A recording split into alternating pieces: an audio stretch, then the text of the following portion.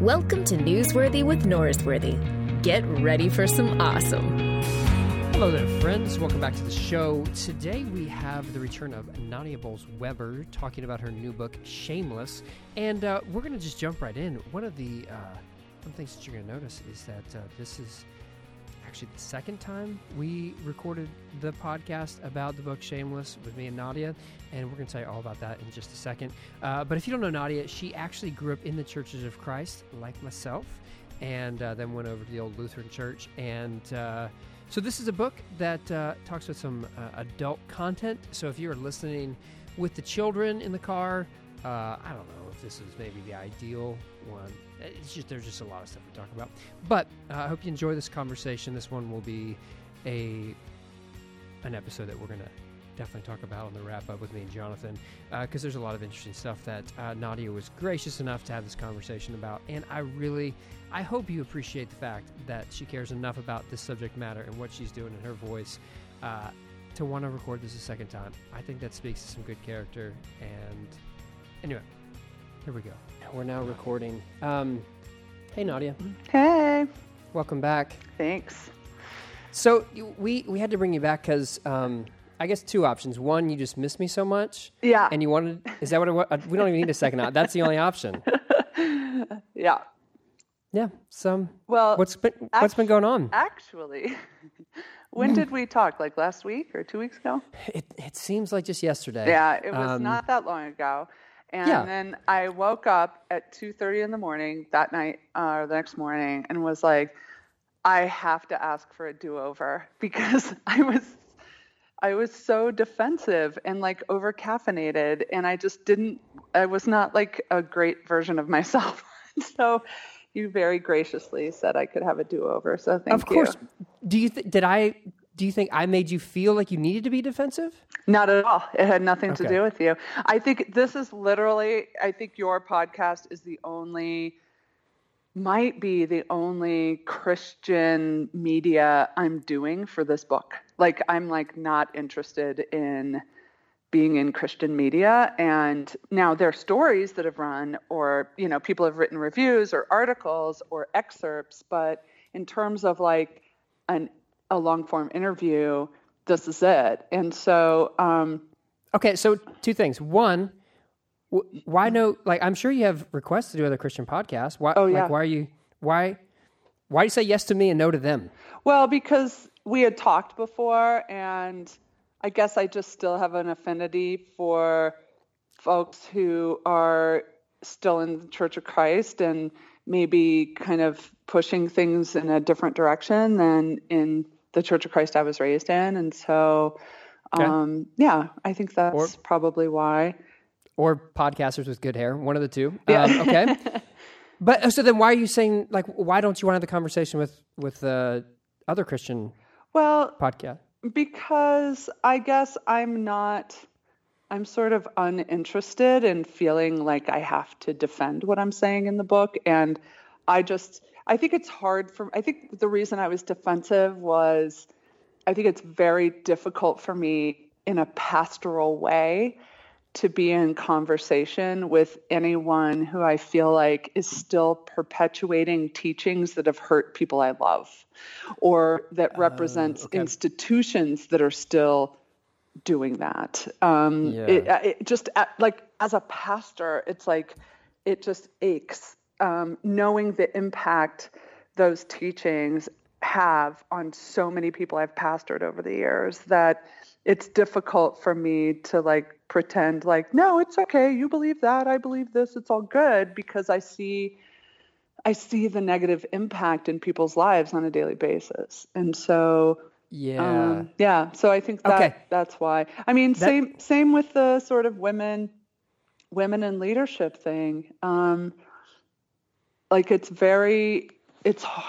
a very difficult. Wait, you still get you can't be a woman pastor stuff? People are still having that conversation? Daily. Yeah. Yeah. Online, constantly.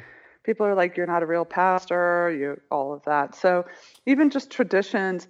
I mean, I'll see pictures of, even just family members who I love dearly, but they'll put a picture of their their young son who's getting to read scripture at their Church of Christ on Sunday, and we're so proud of him. And I'm like, of course you're proud of him, but like my heart just aches for every single little girl who, like me, sat in a pew 3 times a week for year after year after year and never saw a girl get to be proud of doing that. And like the impact on the psyche, maybe for some people that, obviously there are people for whom that kind of spiritual community still really works, and maybe it doesn't have a negative impact on everyone, but I think it does impact people. If you can't see it, you can't be it. And to just be told your whole life that like God is male and you're not, but Joey is, and that's why he gets to be proud of reading scripture in church and you never do. Like that sort of connection to the divine and this really sort of almost DNA level is like brutally important to the development of our psyches, I think. Yeah, it's the same conversation I had with my friend Fate, who's a big superhero guy, and he talked about how Black Panther was a movie that was really formative for him and many other people in the African American community to go, that's someone we can celebrate. That's like us, and it's the same thing when it's just dudes up there. Okay, we'll talk about the teaching in a second. I had something. I just forgot what it was going to be. Yeah. So when you emailed and said, hey, let's do this again, I personally was very excited. And I've never done this. I literally never done this before.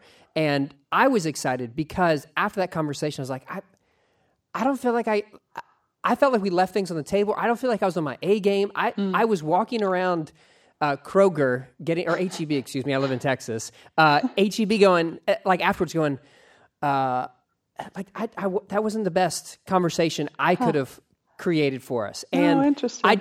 I didn't notice until afterwards that when you just said pastorally, how you could respond to people who are teaching things that are destructive to your people. Okay, tell me if I'm overstepping, but it kind of clicked to me after the conversation. I was processing going, Nadia is an 8.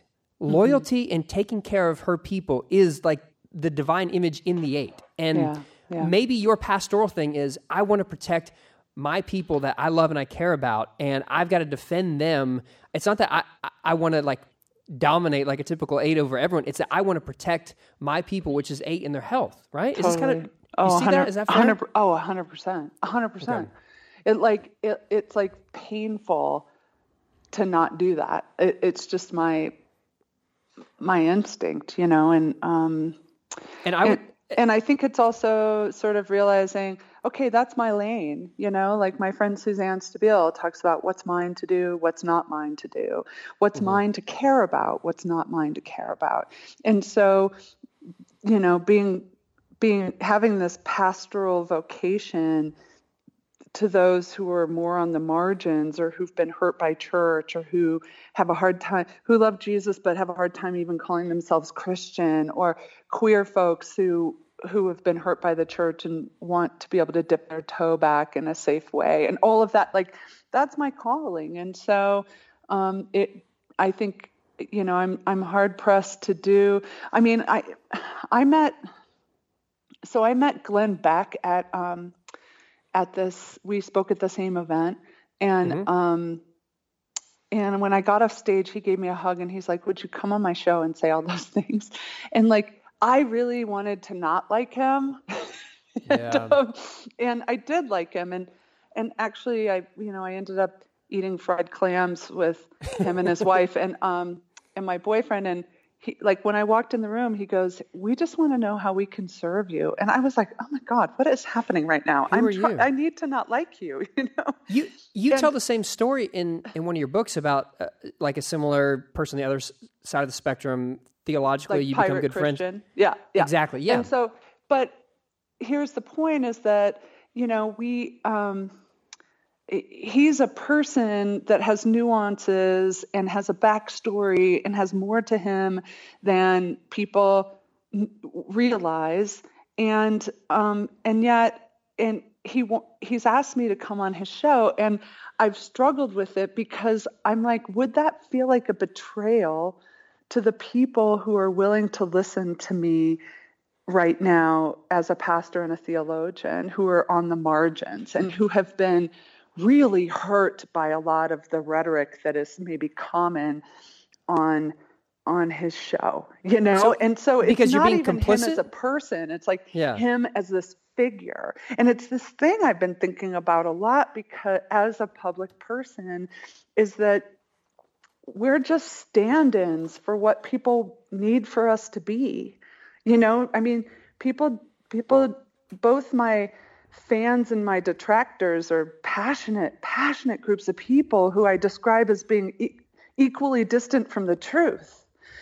And so, but Yeah. I'm just a stand-in for what they need me to be. And seldom do they understand the nuances of my heart or my story or anything like that. And so I can get caught up in being this sort of figurehead to people, either as this horrible demonic person who's sending people to hell, or this sort of, our great hope as a preacher who's going to save Christianity or whatever. Right? Neither of those things are true. And neither of them allow for the sort of subtlety of my experience. Anyway. Yeah. When you were concerned about going on Glenn Beck's show, whatever that, I guess TV or whatever it is, sadly, I don't even know what he does right now, but I believe you that he has something. Would it be that your presence would be some sort of you would be complicit with what the normal rhetoric is on that show? Is that how it would come across? Yeah, I think so. Or like an endorsement, or I think it's a time when everything is so heated ideologically right now that I think that there are things that are seen as treasonous when it's not what was intended. And so, I would hate, there might be some good that would come from he and I having an open conversation and seeing each other as nuanced people. And yet I wonder what the balance would be with the harm that might come from people who are like literally maybe for the first time considering Christianity again because of my work. And then they're like, she's on Glenn Beck? Oh my God, she's just like everyone else. So I don't know. I struggle with that. I see what you're saying, because people's first perspective of someone who's on said program, whatever it is, would be like kind of the Vax Populi, like the general stuff that people are typically hearing from that. I get it. I also get, this would be hard to imagine, but I get criticism for some of the guests that are on my podcast every once in a while. Of course, yeah. Yeah, and I'm not saying you're going to cause the same thing to happen, but no, of course not. But my, like I've always thought, first of all, it's a podcast. I'm supposed to just talk to people and learn ideas and figure out where they're coming from. And so I've never had that, like, again, I'm a 7, so I'm just thinking about myself and my own experience. I'm not maybe being thoughtful of other people. But I always feel like it's a conversation. You learn from people. You get to engage. And like you're talking about, moving away from the sort of caricatures that we have kind of projected upon to an actual human being, but instead learning the subtleties of what makes them who they are and going forward. Right. Yeah. Okay, well, let's talk about some of those subtleties. Yeah. There's a lot we can discuss, and we did a good book report last time. I feel like we covered all the high stuff. When I left the conversation, there were a few things that I wanted. I was like, I honestly want to just call you and say, help me understand this perspective more, because I don't fully get it, and I feel like you're probably smarter than me, and so I'd like to hear like exactly how you would describe this. And so purity culture. Yeah. Obviously, you've done a little bit of work with that. You've been burning some rings, turning them into items that are not rings. And so I grew up Church of Christ just like you. I never felt like I was in the throes of purity culture. My church never had like, put on this ring and promise God that you're going to be a virgin until you get married. The teaching is there, like abstinence outside of marriage, but some of the stuff that I've heard since then, and obviously our mutual friend Richard Beck has written on purity culture a good bit. Give me the 30-second, like, this is what purity culture is, and then we'll go from there in the conversation. Well, I mean, it really did. I mean, Joshua Harris wrote that book, I Kissed Dating Goodbye. And there was this whole movement, True Love Waits, to try to ensure that young people did not have sex before marriage, outside of marriage at all. And if I can access the compassionate part of myself, which I don't do regularly, but I attempt to occasionally, I can look at the fact that this sort of happened as a result of the AIDS crisis. And I think that there were all of these parents who were like, sex is killing people. How do we keep our children safe, right? And so I think that that's an understandable instinct, but the reason that purity systems are dangerous is that a lot of them are originated because we want to lead holy lives. We desire holiness in some way.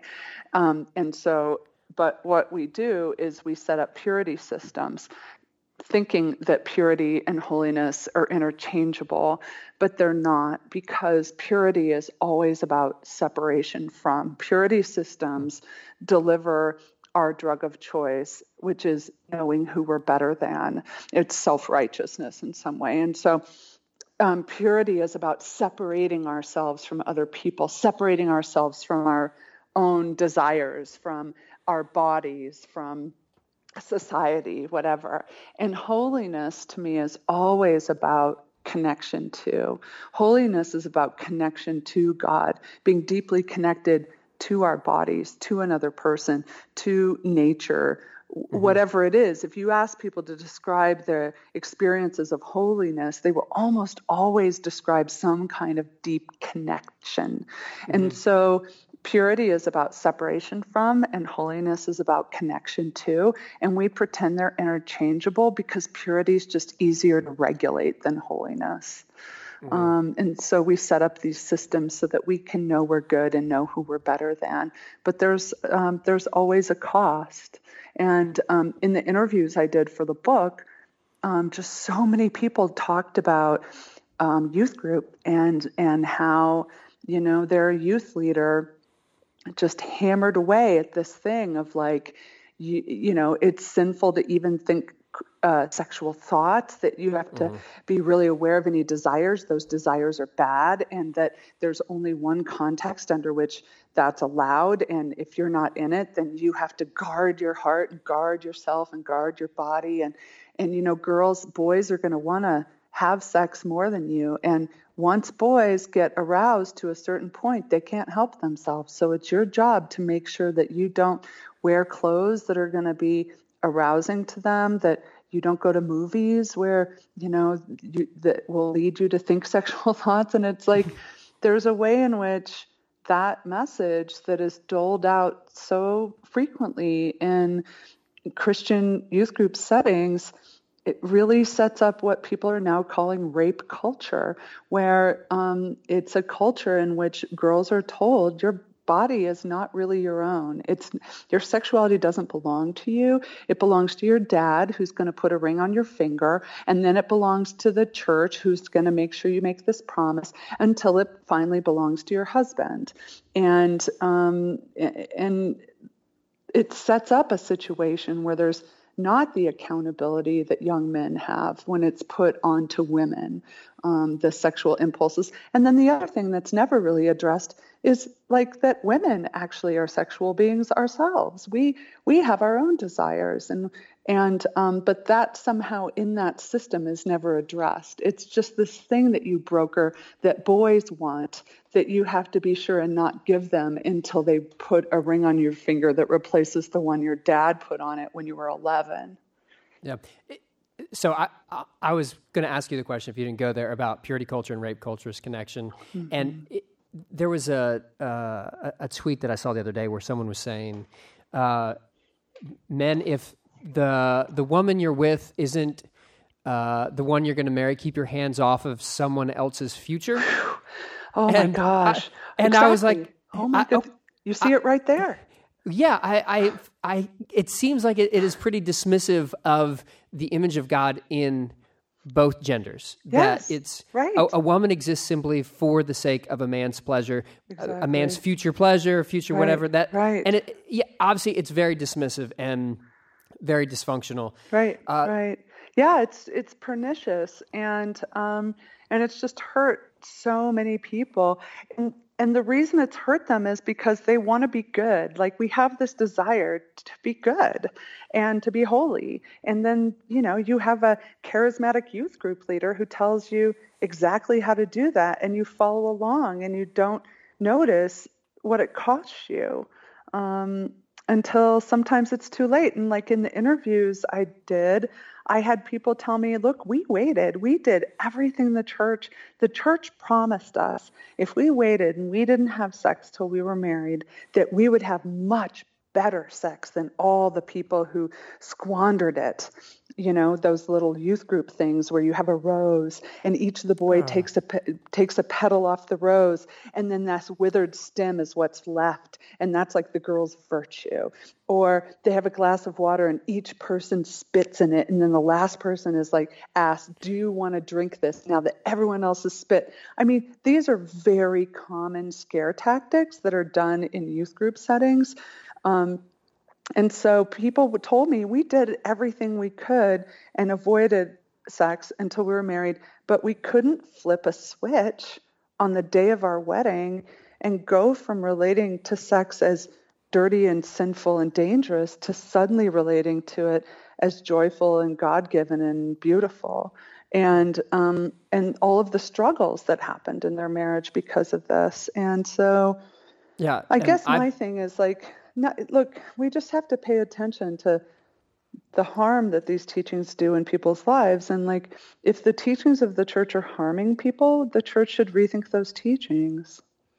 I've heard stories that coincide exactly what you're saying, of people who've been given like the scare tactic of how bad sex is, and then all of a sudden when it's supposed to be good, you can't dismiss what has been ingrained in you for all your formative years. Like, and you're trying to connect frayed wires suddenly because your church told you, do not, like, basically you shouldn't even think sexual thoughts. Like, shut down this whole part of you that the Lord developed and gave you to start connecting to in a certain way at a certain time in your life. But then the church is like, but if you love God, now it's one thing when we didn't have reliable contraception, when people were getting married right after puberty, that ethic had a different impact on people's lives when that was the situation. But if people aren't getting married till 40 and you're like, no, you're not allowed to be a sexual being, there can be a negative impact to that in people's lives, and just really sort of shut down in certain ways. And then it's hard to recapture that later in life. So I'm still in the camp that says, I think sex outside of marriage is not ideal. And I don't know if there's a way.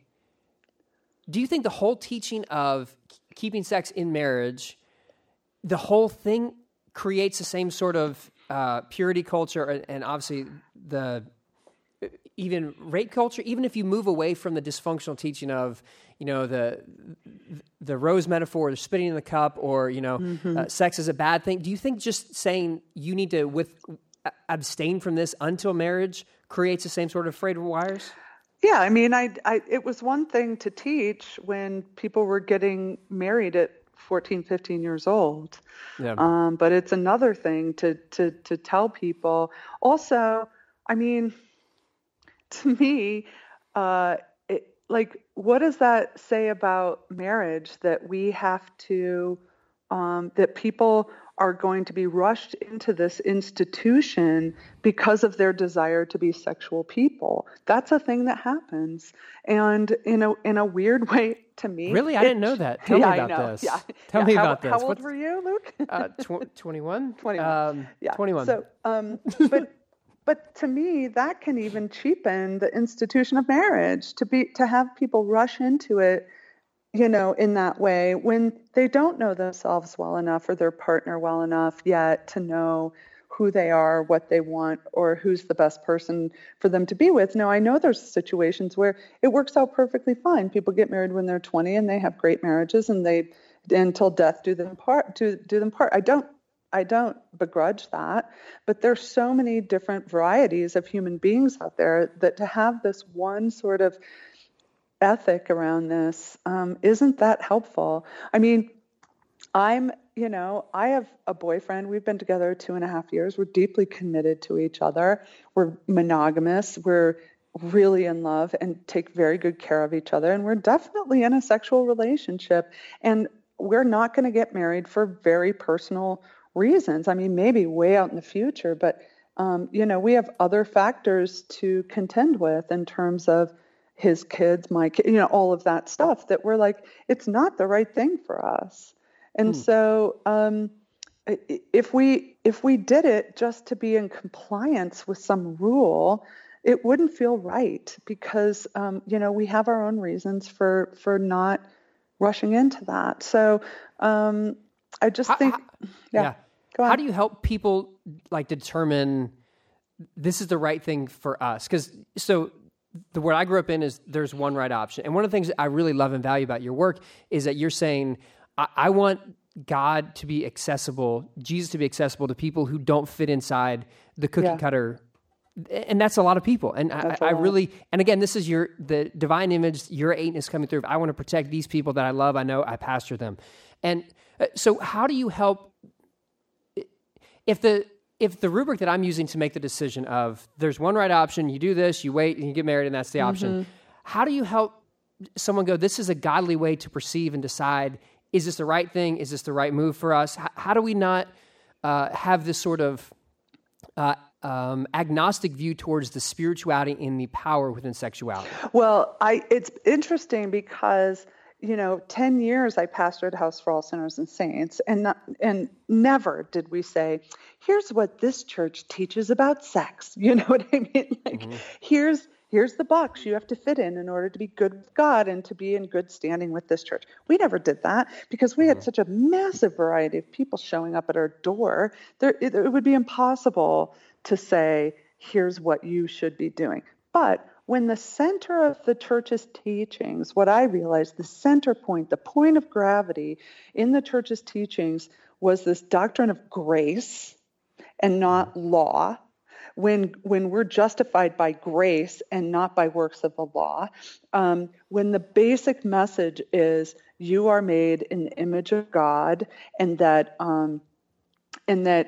your connection to your Creator is a source of mercy and grace and reconciliation and healing, which means that your worst mistakes don't define you, and that God can somehow bring live things out of dead things. Like when this is the central focal point and not here's a Christian lifestyle you have to adopt in order to be good.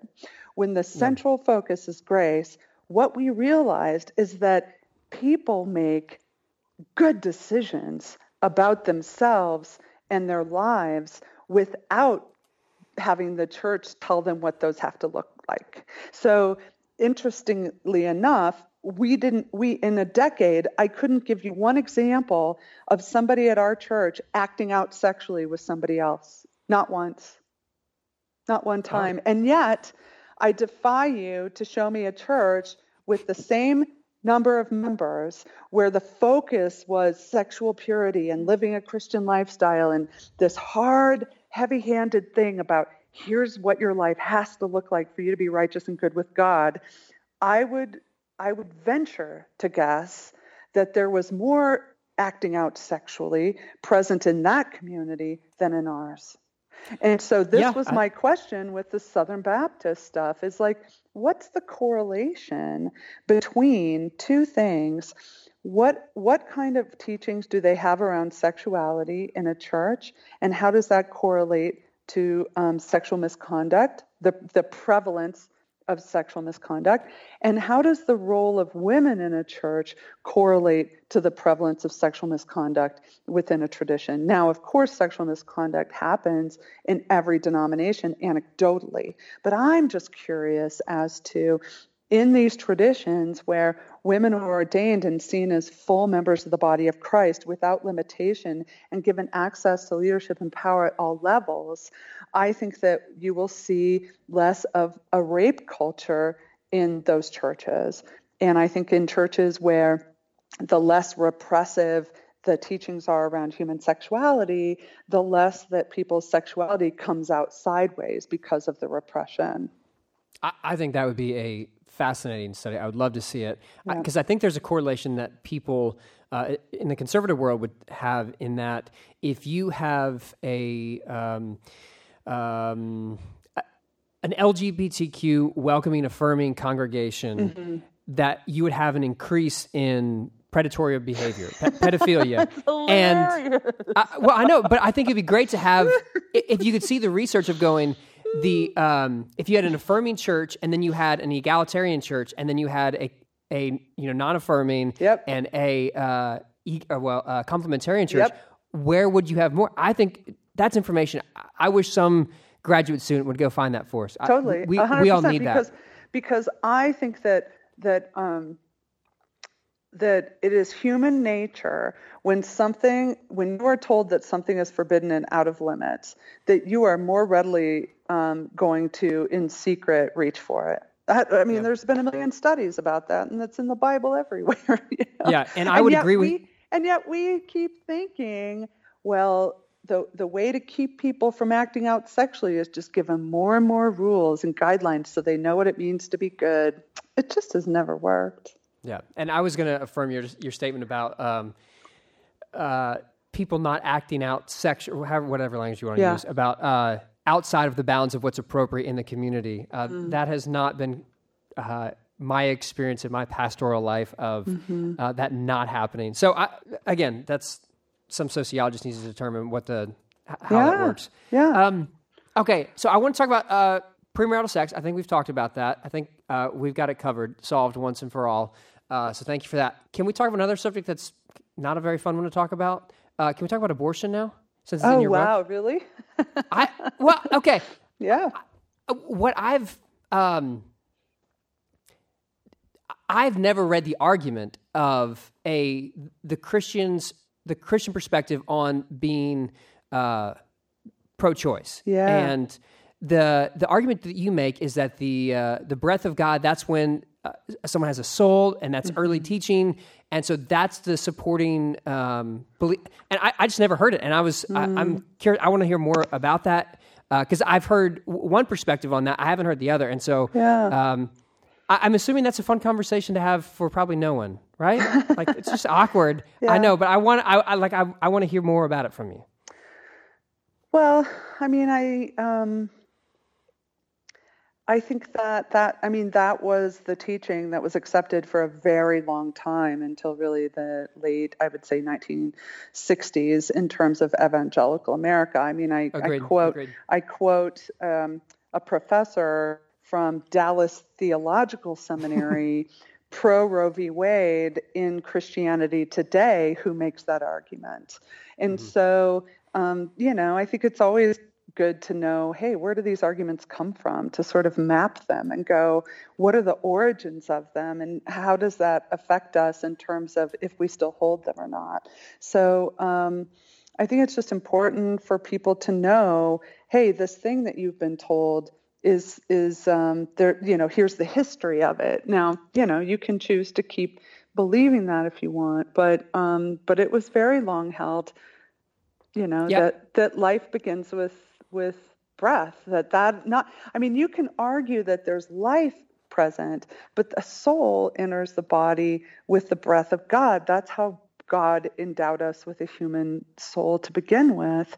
And so, and even in Ezekiel in the Valley of the Dry Bones, in order for the bones to live, he had to prophesy to the breath. So I'm just saying that, there are different ways that are rooted in this tradition to view this issue. And so that was important for me to put out there.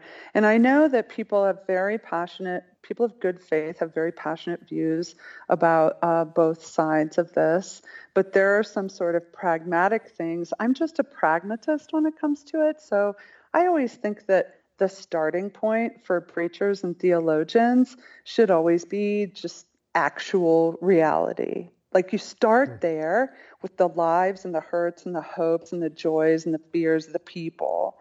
And then you reach to tradition and to scripture and to Christian thought and say, what is it within this lush bucket of resources that we have at our disposal that can speak life into this? Whereas some Christian traditions believe, no, the most important thing is the doctrine, and you adhere to that, and you ignore anything in actual reality that contradicts it. So for instance, like if there are women in your midst who clearly have the gift of preaching, I mean, they are definitely can bring the word. You can either have that as the starting point and go, clearly they're called, or you can say, oh no, we have an interpretation of a couple of Bible verses, which means we can't, that's not what's actually in front of us in actual reality. These are two sort of philosophical differences.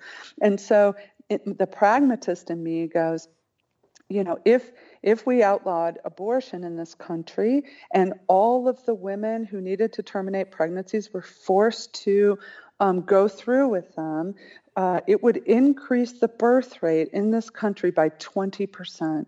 That would be a devastating impact on our culture and on our society for the birth rate to increase by 20%. And all of that 20%, 100% of it represents children that the mothers did not want to carry. In the practicality.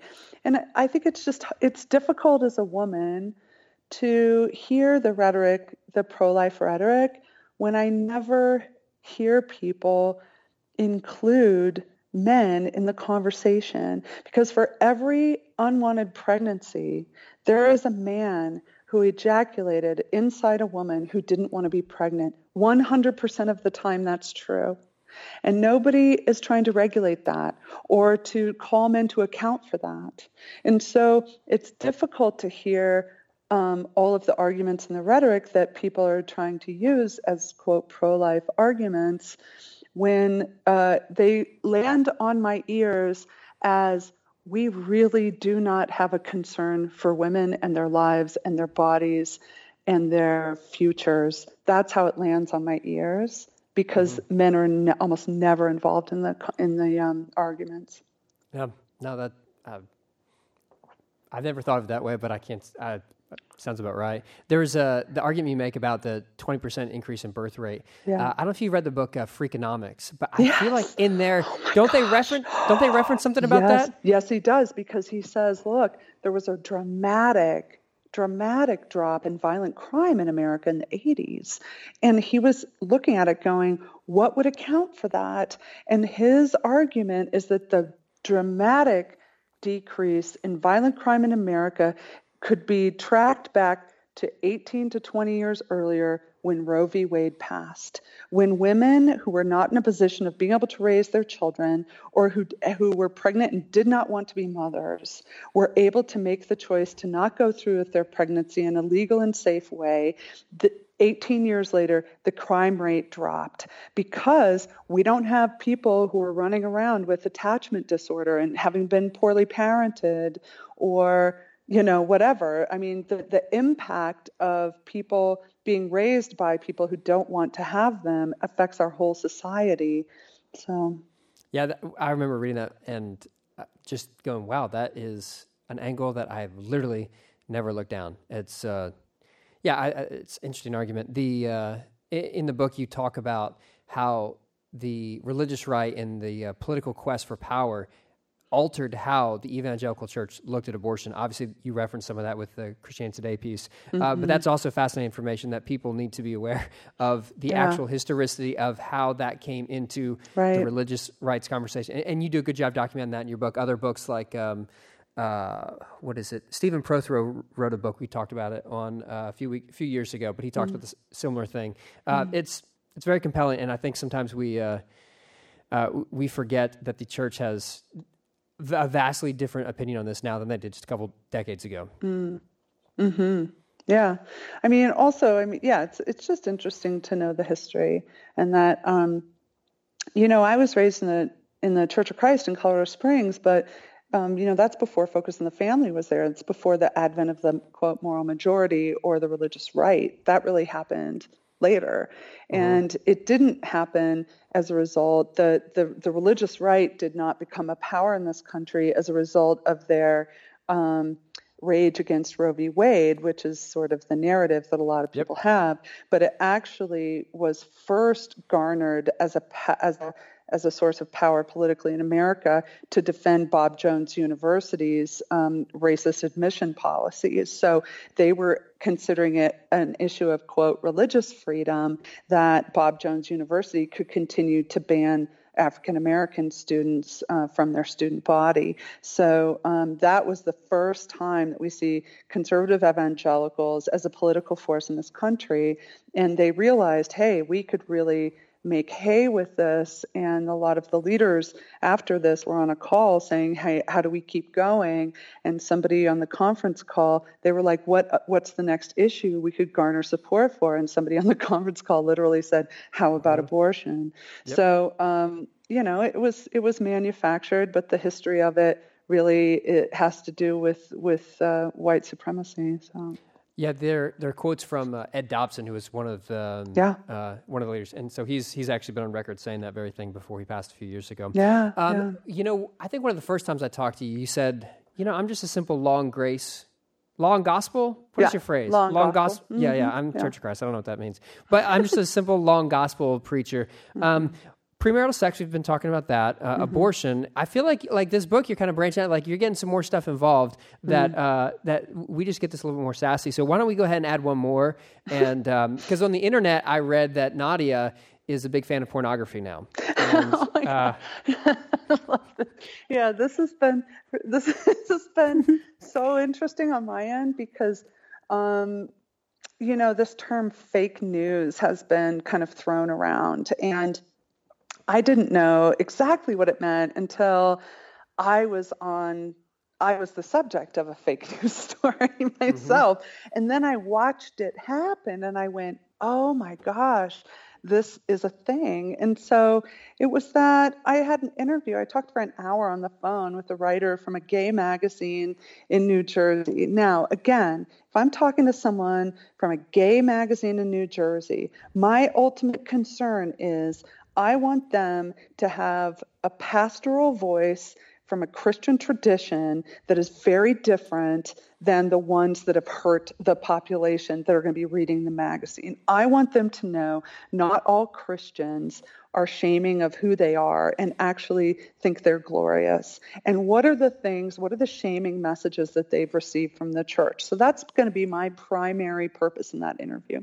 And so, the consumption of pornography has been something that has been a source of shame for so many people. And as a pastor, I am much more concerned about the shame and the effects of the shame on people than I am about the behavior itself. Because what I found in my pastoral ministry is that when people have a lot of shame about a behavior, when the shame decreases, the compulsivity around the behavior also decreases. The shame about it is what fuels the compulsive behavior around it. So anyway, that's just pastorally my concern. And I said in the interview that just like everything else in the world, pornography and erotica is not only one thing. There are all these different forms of it, and that people have found that there are forms of pornography that are produced in a more ethical manner than others that are not degrading and exploitative. And so that was part of the conversation, right? So then what happened was then these conservative media outlets took a pull quote from this conversation I had with this man for an hour, and they wrote conservative clickbait headlines about, feminist quote pastor says pornography is ethical. And I'm like, oh my gosh, like amazing, right? Not what I said. I was trying to present a nuanced argument. I was trying to have a different kind of voice that's pastoral to people. And And I knew what I wrote in the book, and it was a nuanced argument, right? It's not saying I think pornography is great. It's saying like we've created erotic images since we could scratch them inside caves. And like the fact that your body has a response to it is an empathic response. It's not like something's wrong with you, right? Mm-hmm. But that it's what we didn't have. And I relate it to like sweets. Like people have eaten sweets from the dawn of time, but it was honey and dried fruit, right? So there's nothing wrong with the fact that our bodies crave sweets and that they're delicious and pleasurable to eat. The difference with these things is that what we didn't have before was 24-hour streaming Pornhub and high fructose corn syrup in every single thing we eat. And so our bodies and our brains probably are not developed for that intensity of ubiquitously available and condensed in form. Like, how can you appreciate the sweetness of an apple if you just drank 48 ounces of Mountain Dew, right? Mm-hmm. Like, how can you appreciate the beauty of your middle-aged spouse's body if you just streamed all these hours of porn from actors or whatever? Anyway, so they wrote these headlines and it was clickbait for conservatives. And what it made me reflect on is how many times have I clicked on liberal outrage clickbait? Like, how many times have I looked at a headline and immediately it stoked my liberal outrage and I clicked on it and I was like, how dare they? That's awful. And how many times was the story that was being told actually accurate? Mm-hmm. How many times was it true? And so it was just interesting. So I had lots of people outraged because I supposedly think pornography is ethical. And so I didn't engage because it just felt kind of beneath my dignity to do it. But because I knew my argument in the book, and if you're going to read that whole chapter and disagree with my conclusions, I have no problem with that. But what I'm not going to do is defend myself against a fake news story that was really very carefully crafted to stoke conservative outrage. Mm-hmm. Well, one silver lining from this is I feel like you and Donald Trump have some common ground. I feel like you guys are probably going to be closer friends because of that, and that's a win for all of us. Oh my gosh! I told you last time. You're testing me. I'll tell you again. The real lesson from this story is, as someone who was born in Philadelphia could tell you, you just don't talk to people from New Jersey. You just don't do that. Like that's still true. Don't do it. I learned my lesson. Yeah. But it made me reflect on my own side of things, which is, I guess, always my go-to move, is to try and go, if I'm upset about something or accusing someone else, I always have to turn the finger my direction and go, how am I guilty of the thing that I'm angry at them for, That was like, who would be proud of you? Your friend Suzanne Stabile. Suzanne would be like, that's an 8 doing her work right there. Not getting on the internet, yelling at people, not like knee deep in the comment section, just going back and forth. I'm proud of you, Nadia. Thanks. Yeah, I just had dinner with her and Joe like 3 nights ago. Right on. Yeah, she's going to be down in Austin at our church in a week. Yeah. Oh, she's my favorite. Yeah. I know she likes you, so yeah. I'm a big fan of hers as well. Nadia, this is. I feel like round 2 has been a lot of fun. I mean, round 2 was much better. I'm glad I repented. I mean, part of me kind of likes the caffeinated, non-yoga Nadia. I mean, I feel like there's a little spicier. Yeah, it's true, but I don't know how helpful it is for anyone. No, I feel like I'm going to go to the grocery store next time, and I'm going to walk around going, yeah, that was good. Yeah, we made that work. That was good. Yeah, good. So I'm not going to get an email or a call the next morning? Tomorrow? I don't think so. No, I think we're good. I think we did it. Okay. All right. Yeah. Well, it was fun. I mean, it's kind of weird that I'm not going to have to bleep anything out. So. Yeah, I know. I mean, I wasn't all stoked up and angry. So. Nadia, let me tell you something. I appreciate you. I'm glad your voice is out there, and I'm glad that you have some affinity for those of us in the Churches of Christ still, because I want you to know there are many of us in the Churches of Christ who have a great deal of affinity for you. Oh, so thank you. my one heartbreak is that this book was obviously written as a pastor, It's stories from your church, and I get people transition in their occupation, in their vocation, and you're like a pastor at large now. Yeah. But there's part of me is like, I wish you were like doing this every Sunday at a local church. But I respect it, no judgment. I get it. Yeah, no, I mean, me too. I mean, I miss that church. Like it makes me cry when I think of it. I mean, but they're thriving without me, and it was time for them to be them without me, So it was all good. I mean, the fact that I was able to leave while they still loved me feels like a great victory. It's better to leave a month too soon than a day too late. You know what I mean? Yeah. It's like the boxer. You quit before you get forced out. That's very smart. But I know you're going to be in Austin for South by in a few weeks. So while you're down here, bring a resume, bring a sermon on CD, and I could put it through and see if we. Huh? Yeah, I'm just saying, you never know. You never don't know. So. I'll be at the New Story Festival as well. That's in Austin coming up. So when's that? I can't remember the dates because I don't track my calendar. I only ever know what I'm doing next. But it's soon. A good plug. It's the spring sometime. It's called the New Story Festival. Yeah. New Story. We'll check it out. Well, all right. Nadia, good work. This has been fun. Thanks, friend.